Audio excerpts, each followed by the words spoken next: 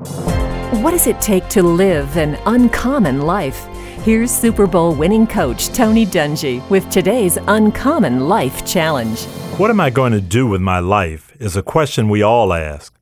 But the bigger question isn't what we're going to do, but why we're going to do it. Before you decide on what to do, figure out what your purpose is. Then decide what to do. How to accomplish that purpose, not on the basis of money, convenience, or availability, but on the basis of what you're passionate about. Use your gifts, pursue your passions, and work towards your purposes.